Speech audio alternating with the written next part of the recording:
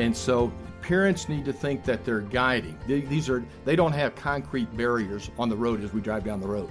Dr. Randy Schrader on Focus on the Family Minute.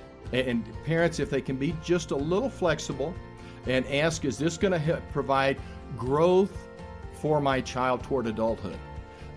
Because by the time a child's a senior in high school, a child needs to be making all their own decisions under parental guidance. Because after high school, a youngster could get an apartment, could get a job, could go to college, and who's going to be making the decisions? It's going to be them. And so parents need to think, Jim, how can we guide in that direction? And saying yes to a child's request whenever possible can make that big difference. More parenting wisdom from Dr. Schrader today at FamilyMinute.org.